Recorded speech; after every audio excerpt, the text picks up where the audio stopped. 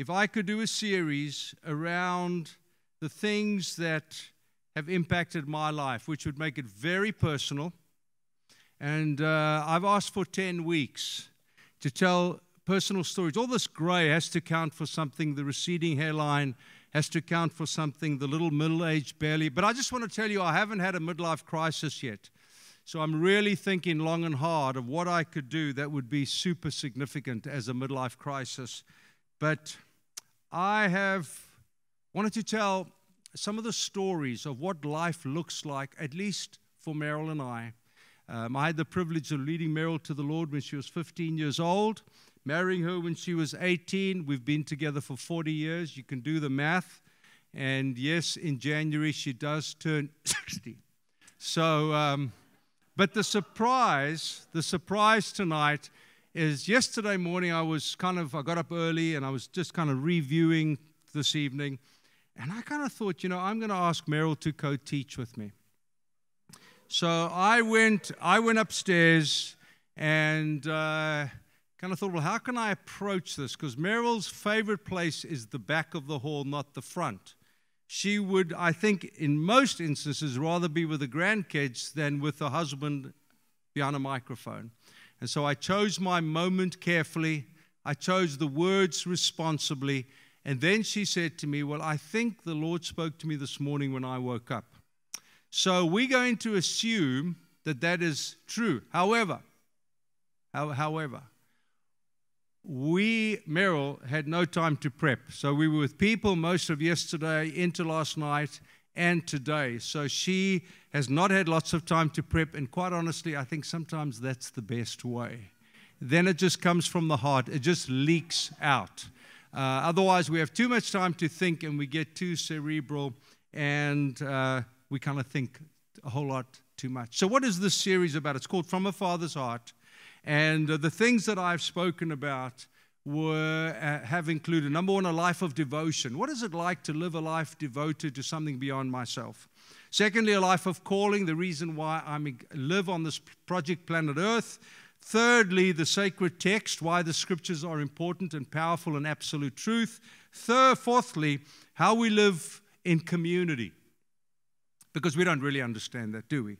And then 2 weeks ago, I spoke about a life of generosity. And tonight, Meryl and I are going to co-teach really a life of me, which is a conversation around identity. So grab your Bibles. I'm going to read the passage, tell you which is our primary verse, and then the one and only Meryl Diane, the love of my life and my high school, the one who broke my heart at high school. Do you know it took Meryl 3 years before she said she loved me? And I helped her. I coached her on it. I said, you can mouth these words after me. But she never really did it until she did it. So be patient, all you young lovers. Things may take a while. All right, grab your Bibles, 1 Corinthians 15 from verse 1. A life of me. The driving idea around a theology of identity. Now, obviously, we can only cover so much in the time that we have. So for those who might feel, wow, this is a little light, it will be. Because there are books written about this, conferences and courses run about this. But we wanted to communicate a little bit of our heart and our understanding. For those of you who don't know, Meryl is a marriage and family therapist. She went off to grad school at 52. That's why I asked her to parachute into this message some of Erik Erikson's ideas around the discovery of identity through 8 stages of our lives. 1 Corinthians chapter 15, and if you don't have a Bible, you can listen up. It's not a long passage. Now, brothers and sisters, that's not a religious term. He is, like we are doing here, really just engaging around family. I want to remind you, in other words, I've told you this before, don't get bored. Don't go all nutty and crazy on me. I want to tell you again, and I don't mind telling you again and again. It is that important. I want to remind you of the gospel I preached to you. That sounds like a big idea. Gospel, identity, it seems to be linked. Which you received, upon which you have taken your stand. By this gospel you are saved. If you hold firmly to the word I preached to you. It has that kind of baby clingy thing. You know when our kiddos are in a new place, they grab our hands and won't let go. It's that same analogy Paul is using. By this gospel, you hold firmly to the word. In other words, if I let go, the thought is just too scary. I hold firmly to the word. You hold firmly to the word I preached to you. Otherwise, you would have believed in vain. But what I received, I passed on to you. That's that fatherly moment. As of first importance, the most important thing I'm going to ever say to you, Paul says, is this. Of first importance, that Christ died for our sins according to the Scriptures, that he was buried and he was raised up on the third day according to the Scriptures, and he appeared to Cephas, or Simon Peter, those of you who are watching The Chosen, and then to the 12. And after that, he appeared to more than 500 of the brothers and sisters at the same time, most of whom are still living, though some have fallen asleep. Then he appeared to James, then to all the apostles, and last of all, he appeared to me as to one abnormally born. For I am the least of the apostles, and do not even deserve to be called an apostle, because I persecuted the church. Here it comes, arguably my favorite text in the Bible. For by grace, by the grace of God, I am who I am. By the grace of God, by the divine empowering, by God's sovereign intervention, I am who I am, and his grace to me was not without effect. I have an identity that comes through his enabling, and his enabling is not without effect. No, I work harder than all of them, yet not I, but the grace of God that is with me. A life of me. My babe, come and talk to us about Erik Erikson. That's right.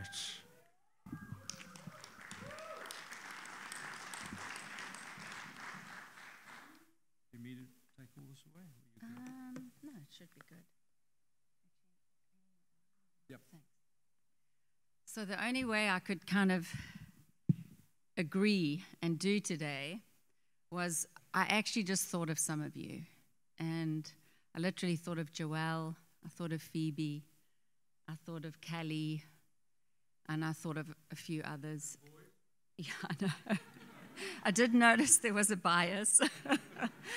but I thought of all of you, and I thought to myself, I can do this because I would want to do this with my children. I would, and I did. Tion knows that I sat with him and had some of these conversations. And so honestly, I'm not actually going to look at Erik Erikson's 8 stages. You can look it up. You can read all about it. It's fascinating. It's a pretty good lens, psychological lens on development. But I'm going to take 3 of those. But I'm going to speak to you more as a mom, just, around identity, this thing of identity. So just Erik Erikson's 3 stages, the ones that apply to us in this room, I'm just going to take those 3. And they are adolescence, which is 12 to 18. And this is the stage where there's identity and or versus role confusion. And this is the teenage stage where you are working to define and redefine your sense of self, and you're testing roles. I used to say I've said to all 3 of my children, when they were in this stage, I said, just explore, experiment. You're trying on garments to see which ones fit. And that's what you're doing. Just explore and experiment. And that's what this is. You are testing roles to see which ones you want to integrate and to try and form your own identity. So that's just some of you are in that range. Then the young adult, this is where I'm going to spend most of my time. It's 19 to 35, which kind of is majority of you. This is where it's intimacy versus isolation. I actually really like these words that he uses for this stage. Intimacy versus isolation. And young adults are struggling to form close relationships and to gain capacity for intimate love. That's kind of what that age is working through. Or if they don't develop this intimacy and capacity for intimate love, they basically become socially isolated. This is the stage where you develop the self-aware self. You start to self-reflect. So funny. T had a friend over this afternoon, and they were sitting at the table chatting about certain things, and then Drew made this comment, and he said, yeah, I think I've learned some things. And I just looked at him, I said, yep, some of the logic and reason that resides right here in your frontal cortex, you've kind of grown up a little bit. And he said, yeah, so true. Tion says, Mom's going to start charging you. But it's actually a hard stage of life, to be, really honest. It is. It's a hard stage of life. Intimacy requires vulnerability. And that can be hard. That can be really hard because you can get hurt when you become vulnerable. We live in a culture that imposes identity on us, doesn't it? It imposes ideologies, social acceptance, what's cool, what's not, the need to belong. And so we get caught up in what the world or culture is giving us that looks like what we should be or what we should look like. We seek acceptance in a group context, and then we kind of take on the group identity and start living out of that, their beliefs, behaviors, and a way of being. That is not identity. That is not identity, which we're going to look at. But if you stay in this mindset of what cultural lenses are or societal lenses are, you become addicted to self. I don't know if Chris is going to mention it, but he said he looked up Frozen. And you know all those wonderful songs young girls love to sing? No, I wish I could, Dana. But it's so self-preoccupied. It is so self-centered. It is all about me. And you become self-absorbed, self-obsessed. Actually, you become insecure or narcissistic if you stay in that realm of what culture and society is kind of giving you. I like personality tests. I always have, and Chris hated them for decades. Decades and decades and decades. But in the last 10, you're up there. And I'm joining you. In the last decade, he's kind of got into them, which has been super fun, as our kids have got into them and educated us. But, Myers-Briggs is a helpful one. Enneagram is a helpful one to teach us how to understand ourselves, strengths, limits, gifts, weaknesses. It's just this lens. It's not identity, but it's a lens to help you understand some of who you are. They do play a crucial role in your personal growth because they're teaching you self-reflection. They're teaching you how to look at self and say, oh, that's why I do what I do. Oh, that's why I react in the way I react with my husband or your friend. But these proclivities are not who you are, okay? Intimacy, I like to say, is into me you see. And that's the invitation of intimacy. You are saying, okay, into me you can see. I'm allowing you, because I'm becoming intimate with you, to look into me and really see you. Well, some of you got married recently. Thought of you, Sam and Caleb. And marriage is the great revealer. It just is, because all the layers are stripped off, and the person gets to see the really naked you. It's where everything is stripped away, they get to see that you. I missed that, what said. Oh. But this stage is so crucial. So this is the stage of intimacy versus isolation. Yep. So how vulnerable are you willing to be in this stage? And whether you're married or not, this is the same question. How vulnerable are you willing to be at this stage of your life? Can you listen to someone reflect back to you how they experience you?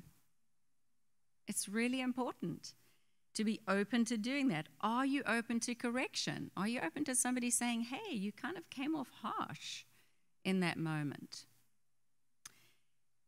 Are you cultivating a safe place where you can wrestle and share and remain in community, in committed relationships, even when it's difficult? I want to read to you something from oh no, not that one. Something from one of our community who posted on Instagram, and I am so proud of her. This is what she posted. This will be a picture I will cherish for the rest of my life, because these people changed my life for real. Through them, I have seen the love of Jesus. Whether it was a nice cooked meal or a place to rest my head, they gave it. And because of that, I have fallen in love with Jesus. Thank you, friends. Your generosity went a long way. And that's what this looks like. When you choose to say, hey, in a community like this, hey, I've got some doubts. I'm really struggling with my walk with Jesus. I don't know what I believe anymore, or I'm struggling with sin. When you choose to give that layer of vulnerability into a safe community, that is how you grow. That is how you cultivate intimacy and not isolation. Don't isolate from others. Stay honest and stay real. Then really quickly, the middle adult stage is 35 to 50, and this is generativity versus stagnation. I'm not going to spend a lot of time here, but basically you're discovering your sense of your contribution into the world. And I love that or a lack of purpose. And to me, purpose is found in what you're giving, isn't it? It's found in giving out. It's found in betterment. It's found in making the world a better place. So the value is living, I believe, like the Bible tells us, for the benefit of others. And this is the stage 35 to 50. Okay. So how? You tell me when. How does your identity formation happen? Just on a very practical level. I think Chris is going to give you a very solid Christocentric lens on it, because ultimately that is your identity. It is found in Genesis 1, where God says, you are made in my image and my likeness. And he chooses to call us children, whether you acknowledge him or not. He still sees you and I as children. Christ in me is the hope of glory. And I think the deep work of partnering with the Holy Spirit is this cultivation of true identity.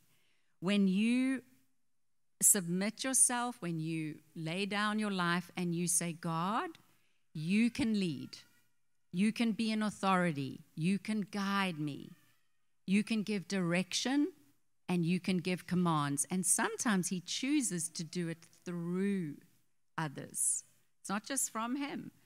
Some of my most painful and yet probably the best rebukes I've ever had are from Chris and some other people super close to me.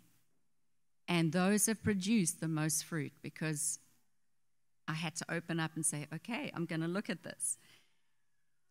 So becoming obedient and trusting in his goodness. How do you grow in your identity?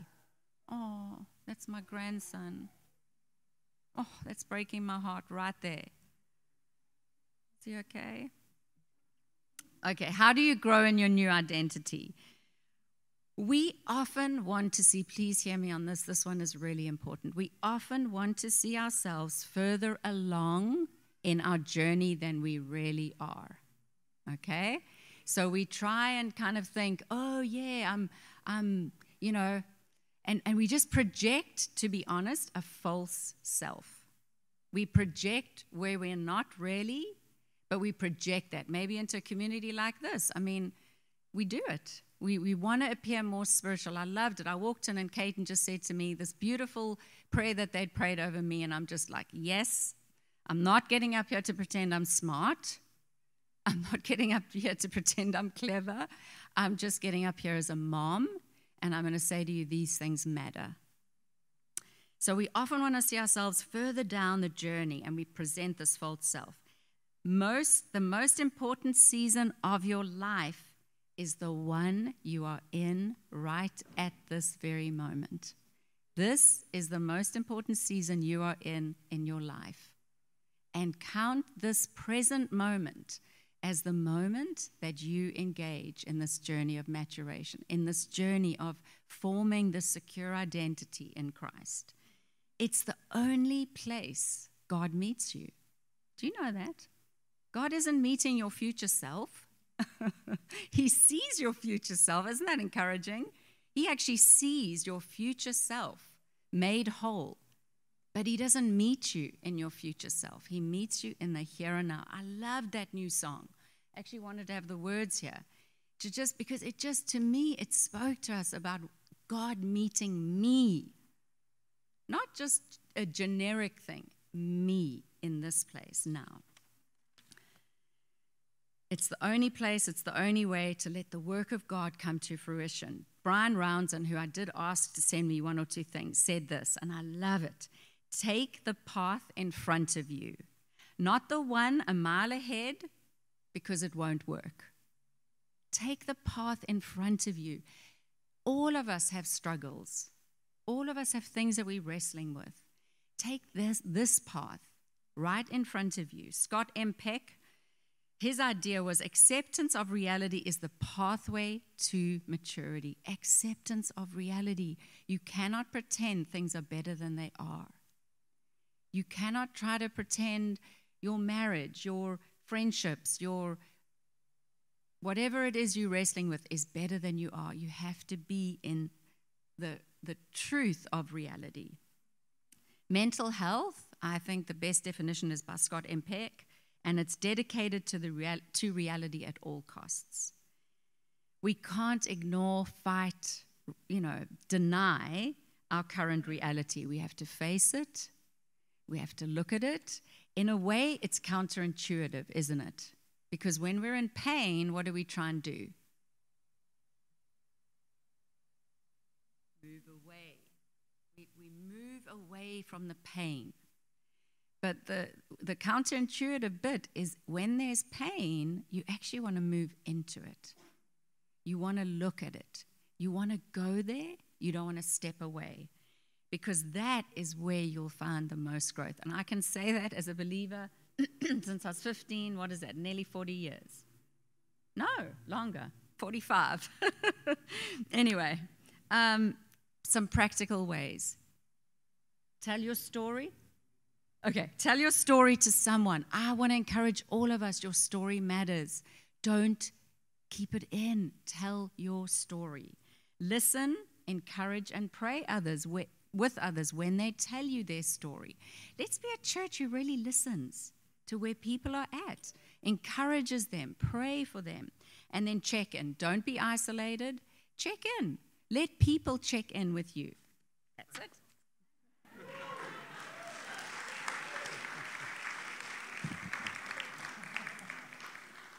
Not too shabby for a granny, huh? You know what I'm saying? Identity is so pivotal to all of these conversations. The collage of identity, which is the way we think about ourselves, is invariably brought together by our parents, what our parents sowed into us. You're an idiot, you're amazing, you're going to amount to nothing, you're going to become a doctor. Your siblings, what they said about you. Your community, what your community expects of you. Tim Keller was talking about the difference between the developing world and the Western world. The developing world, you find your identity in the community. You are who the community wants you to be. In the Western world, it's absolutely not that. It is go and find yourself. Isn't it amazing? More people than ever are on anxiety medication, depression medication while we find ourselves. Doesn't it hint that maybe it's all screwed up? Doesn't it hint that that's absolutely the wrong conversation? Pursuing my dream is completely the wrong conversation. Maybe. Our parents, our siblings, our community, our culture, look at Instagram and it tells you that our spiritual traditions, our peers, our performances, and our dreams and our wishes. Now, what this passage does, and remember, I almost take that verse, I am who I am by the grace of God, to describe biblical identity. Let me tell you a couple of stories. Now, brothers and sisters, I want to remind you of first importance. of first importance. The beginning of a journey of identity discovery, the most important is the understanding of my identity is connected to my relationship with Jesus. My identity is connected to my relationship with Jesus. I came to him, and I don't apologize in this series for many personal examples. I hope they help. But I came out of high school incredibly successful. I was in the top academic class. I ran for the school. I was in the top rugby team. I was in the top cricket team, say baseball and football if you want. I debated for the school. I was in the school play performance production. I got the Good Fellowship Award. I mean, I was styling. So how many of you know I was in serious trouble when I said yes to Jesus a year later? Because I came into my relationship with Jesus with an identity crafted by my achievements at high school. My parents liked me. My siblings were proud of me. My friends connected to me. And suddenly Jesus comes, and you know the first thing he said to me? Give me all your sports gear. I had just spent hundreds of dollars, the equivalent of, on a new cricket bat, a new cricket box, a new pads, cap, all of that kind of stuff. A brand new bag. I was playing with national level players. I don't say that to be proud. I'm telling you how deep this was as an identity. And it was applauded. Everyone was proud of me. Look how amazing. And Jesus said, I want your cricket bag. And he could not at that moment of time ask a more challenging thing of me, because I knew my identity was linked to my sporting achievement. My dad liked me because I was a good sportsman. Didn't really care about academics, but he cared about my sporting achievement. And I went to my brother, who was 5 years younger than me. I was 19, he was 14, and I gave him all of that. And my dad said to me, "What the hell are you doing?" I said, "I'm not sure, Dad.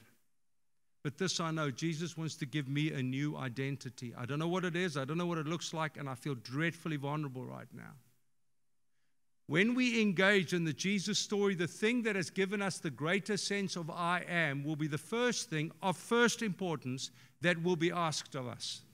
Out of his great love, that we're not held captive in bondage like Gulliver's Travels to the many little strings that tie us down, that give us an identity. Your story might be the opposite. You came out of school or out of college with just manageable grades. You just got through. You didn't make the scholarship that you hoped for. You didn't get the sporting achievement that you hoped for. And you face this moment with now not high performance, but your identity is low performance. You'll never amount to anything. Our first performance. The cultural gospel, one theologian said, is an expressive individualism where identity is the only moral absolute today. In other words, the way I see myself is my only moral absolute. I am my own Messiah. I will save me. I will have a dream that's big enough. I will make money that's enough. I will live in a house that people will envy or not. And I am my Messiah. Of first importance, I will do what suits me because my society says that. Frozen says, let it go. Let it go. Don't hold it back anymore. Let it go. Turn away. Slam the door. I don't care what they're going to say. You are your own redeemer. Let the storm rage on. The cold never bothered me anyway. It's funny how some distance makes everything seem small, and the fears that once controlled me can't get to me at all. It's time to see what I can do to test the limits and break through. No right, no wrong, no rules. And everyone applauds. Yeah, baby. That's what I'm talking about. The cultural gospel has us ensnared because we cast ourselves in the primary role as the one who will save us.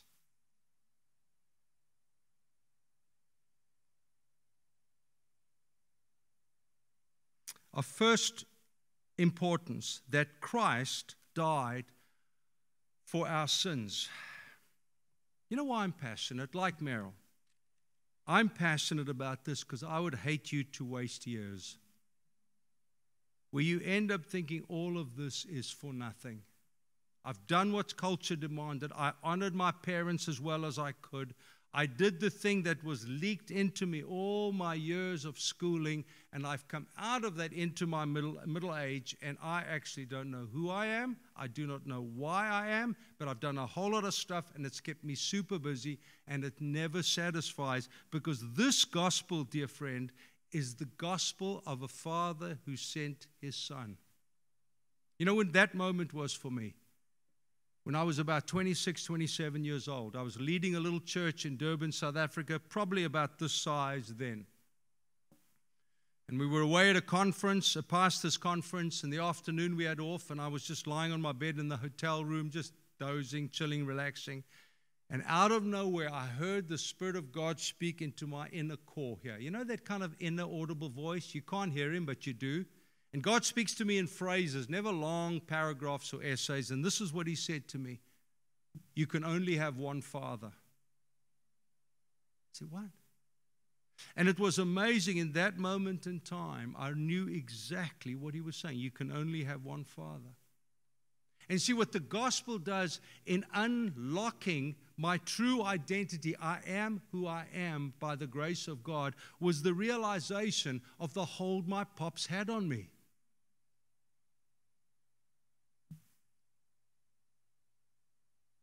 Our church used to do this in a school hall. We had no chairs in. And we were all in our 20s. The average age of the church was probably 23 to 25. It was Durban, think Miami in the summer, sweating. The school hall had no air conditioning in it, and we would dance. I mean, the worship was not gentle like this. It was riotous. It was sometimes two drummers going, bah, bah, and we would jive. Because if the Bible said dance, we danced. If the Bible said shout, we shouted. We were young enough to actually believe we should do what we say. But in the back of my mind was, what happens if my pops walks in? Because he said to me, listen, if you're going to be a pastor, why aren't you at least respectable like a Methodist pastor? He just showed his absolute disgust and disdain at me. I remember a year, 2, 3, 4 years before, I was his eldest son. I was the apple of his eye. I was the top achiever. What are you doing with your life? See, the gospel and a true identity that's only forged and founded in him arrives that moment when we have to decide who will be the greatest authority in our lives. It might be your Instagram account. It might not be your dad. It might be the boy or girl, the guy or girl that you're trying to impress, that you are creating a false self so that they would fall in love with a false self. But I knew what I had to do. And I'll fast forward the story. I sat over lunch with my dad, and I looked at him. He's got piercing blue eyes, blonde hair, had back in the day, our Dutch-German heritage. And I told him the story in more detail than I'm telling you now. But I landed with this. Dad, I can only have one Father, and I've chosen my Heavenly Father. He is my Father from now onwards. And he looked at me, a tough construction man.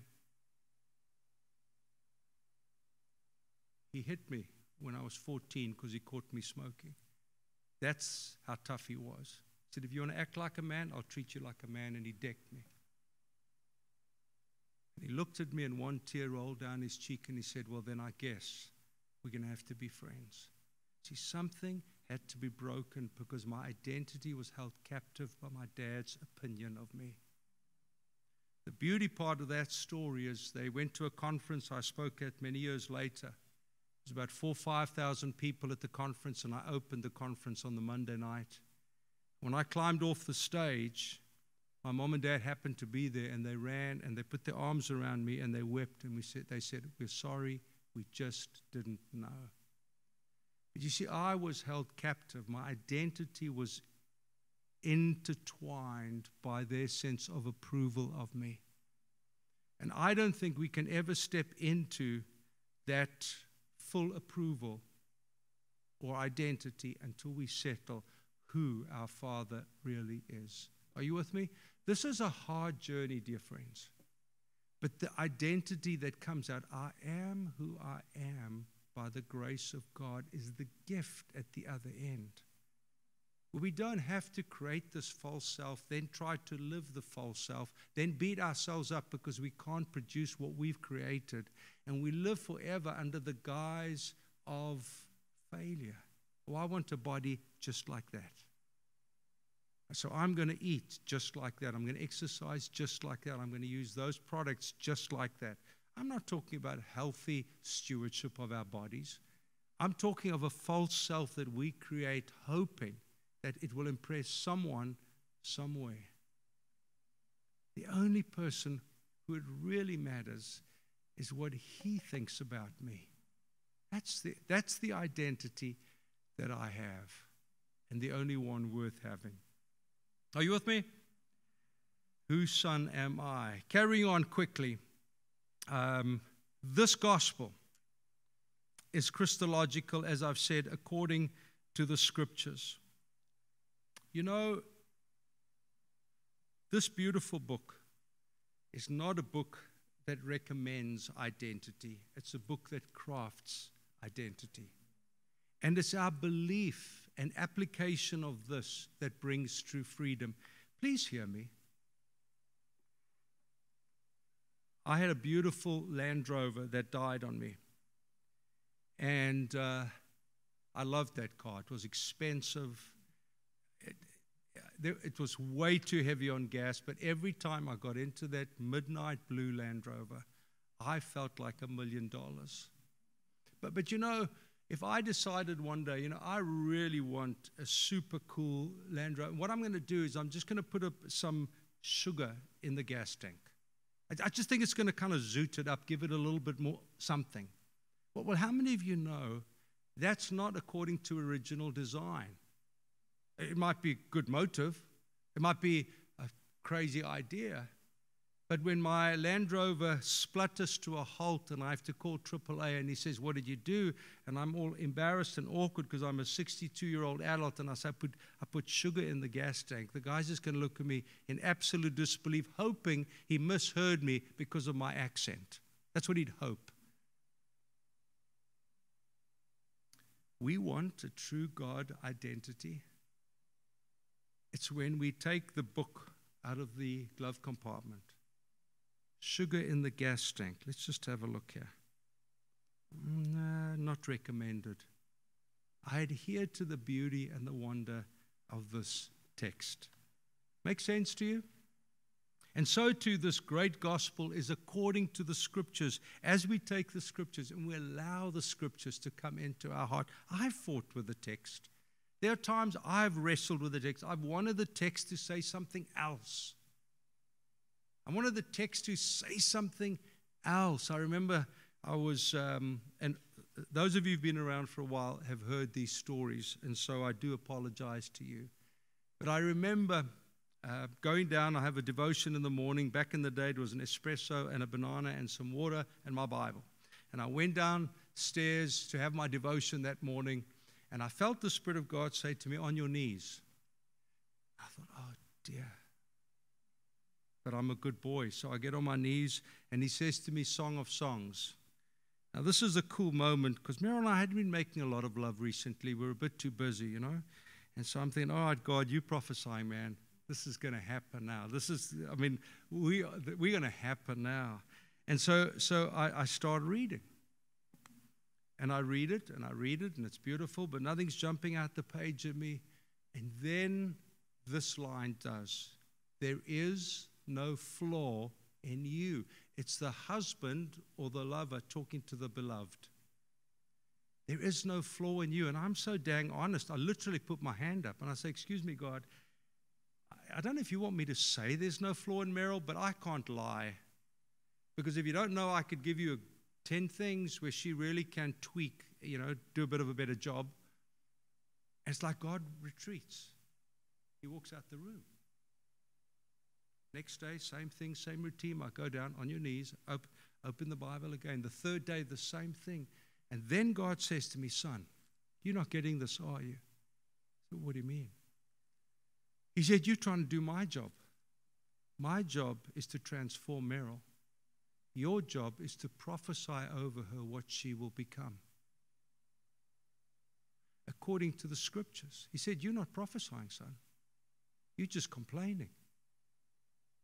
You see, there's such power in the text. And instead of defending, putting up my gloves to defend my position and argue, which I can out-argue Meryl, because I've got more words. I can just out-exhaust her. I just got way more words than she's got. But you see, the gospel according to the scriptures is there is transformation when we allow the text to get into our hearts and turn us around. And I had to go, babe, I'm so sorry. I've tried to change you. But God has spoken to me. There is no flaw in you. That doesn't mean it's Meryl perfect.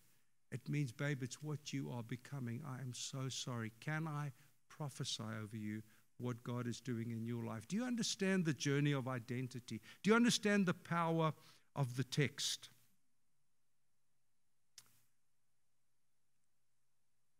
I need to land because we've taken a lot of your time.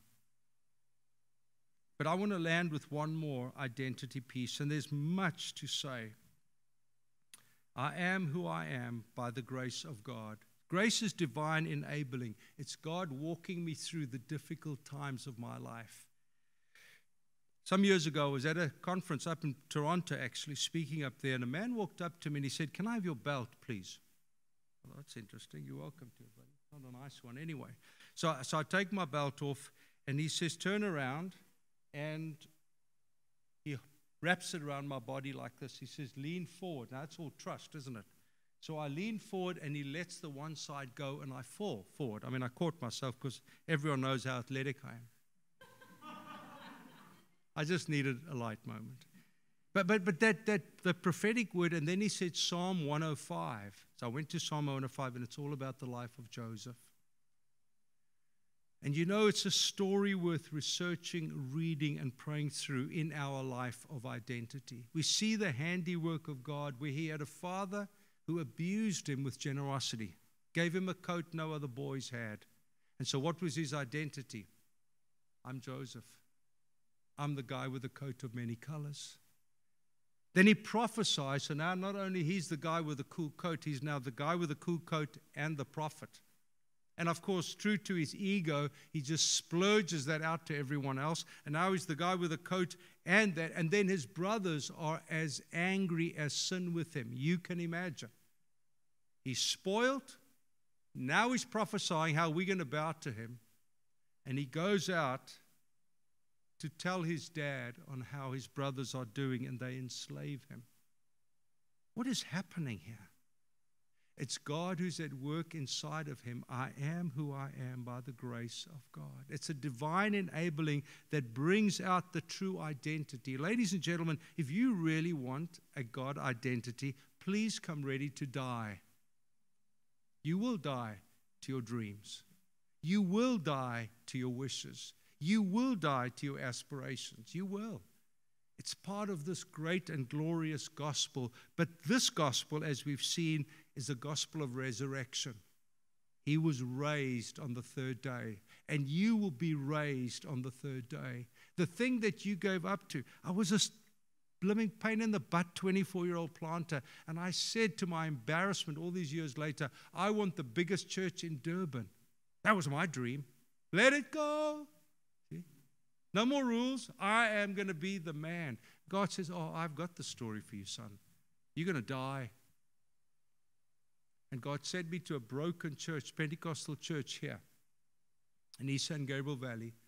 And for 14 years in obscurity, Meryl and I loved her. She's beautiful today. See, I had to die to I want the biggest church in town.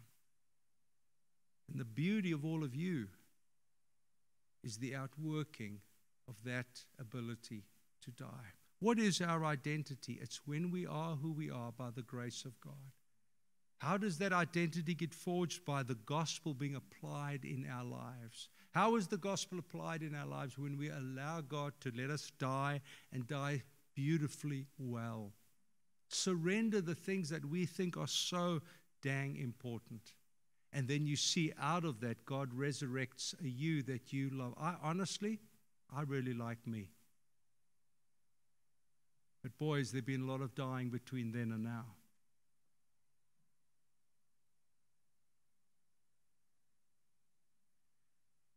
What's my gift to you as we close? Can the musicians join me, please? My gift or desire is that you are able to go home tonight with this conversation in your heart and allow the Spirit of God to just unveil, like He did with me, and there are many other stories, the things that held you captive and wanted to keep you in identity that wasn't His for you. And as He takes those jackets off you, cardigans, sweaters, hoodies off you, out of it will emerge, I am who I am by the grace of God. Are you with me? I shared with you a couple of weeks ago when I realized I had a heart issue, and they rushed me to the ER. I never wanted to be the guy with a heart issue. But you see, when we engage in this grace of God story, we won't be that person. We'll be the person who lives a surrendered life to watch what God will do with you. I am who I am by the grace of God. Now, we're going to sing that new song again if all of you are ready and able. We're going to stand together, and this is what I want to ask of you. One, if you've never been baptized in the Holy Spirit, and if you say, Chris, what's that? You haven't been. If you've heard about it, you probably haven't been either. But it's a wonderful moment where God comes by His Spirit and He wants to baptissimo, fully immerse you with the person of the Holy Spirit. And oftentimes there's an increase of power and maybe even the language of prayer, the prayer language, the tongues. Joe and Shelley, where are you? This side over here. They're going to stand over here with some peeps, and you can just mosey across. They're going to pray with you. Secondly, on my left-hand side, you saw Meryl and I co-teach, and it's taken longer than normal. Of course it has. But if something rang true for you, and you say, would you guys pray with me? There'd be a team on my left, so delighted to pray with you. Because we've all needed prayer at some point in time as God's derobed us and re-robed us. Are you with me? Let's stand together, please.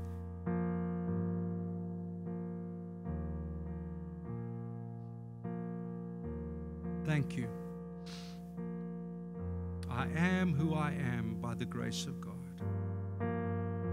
Out of me emerges this true me, this real me, this eternal me, this transcendent me.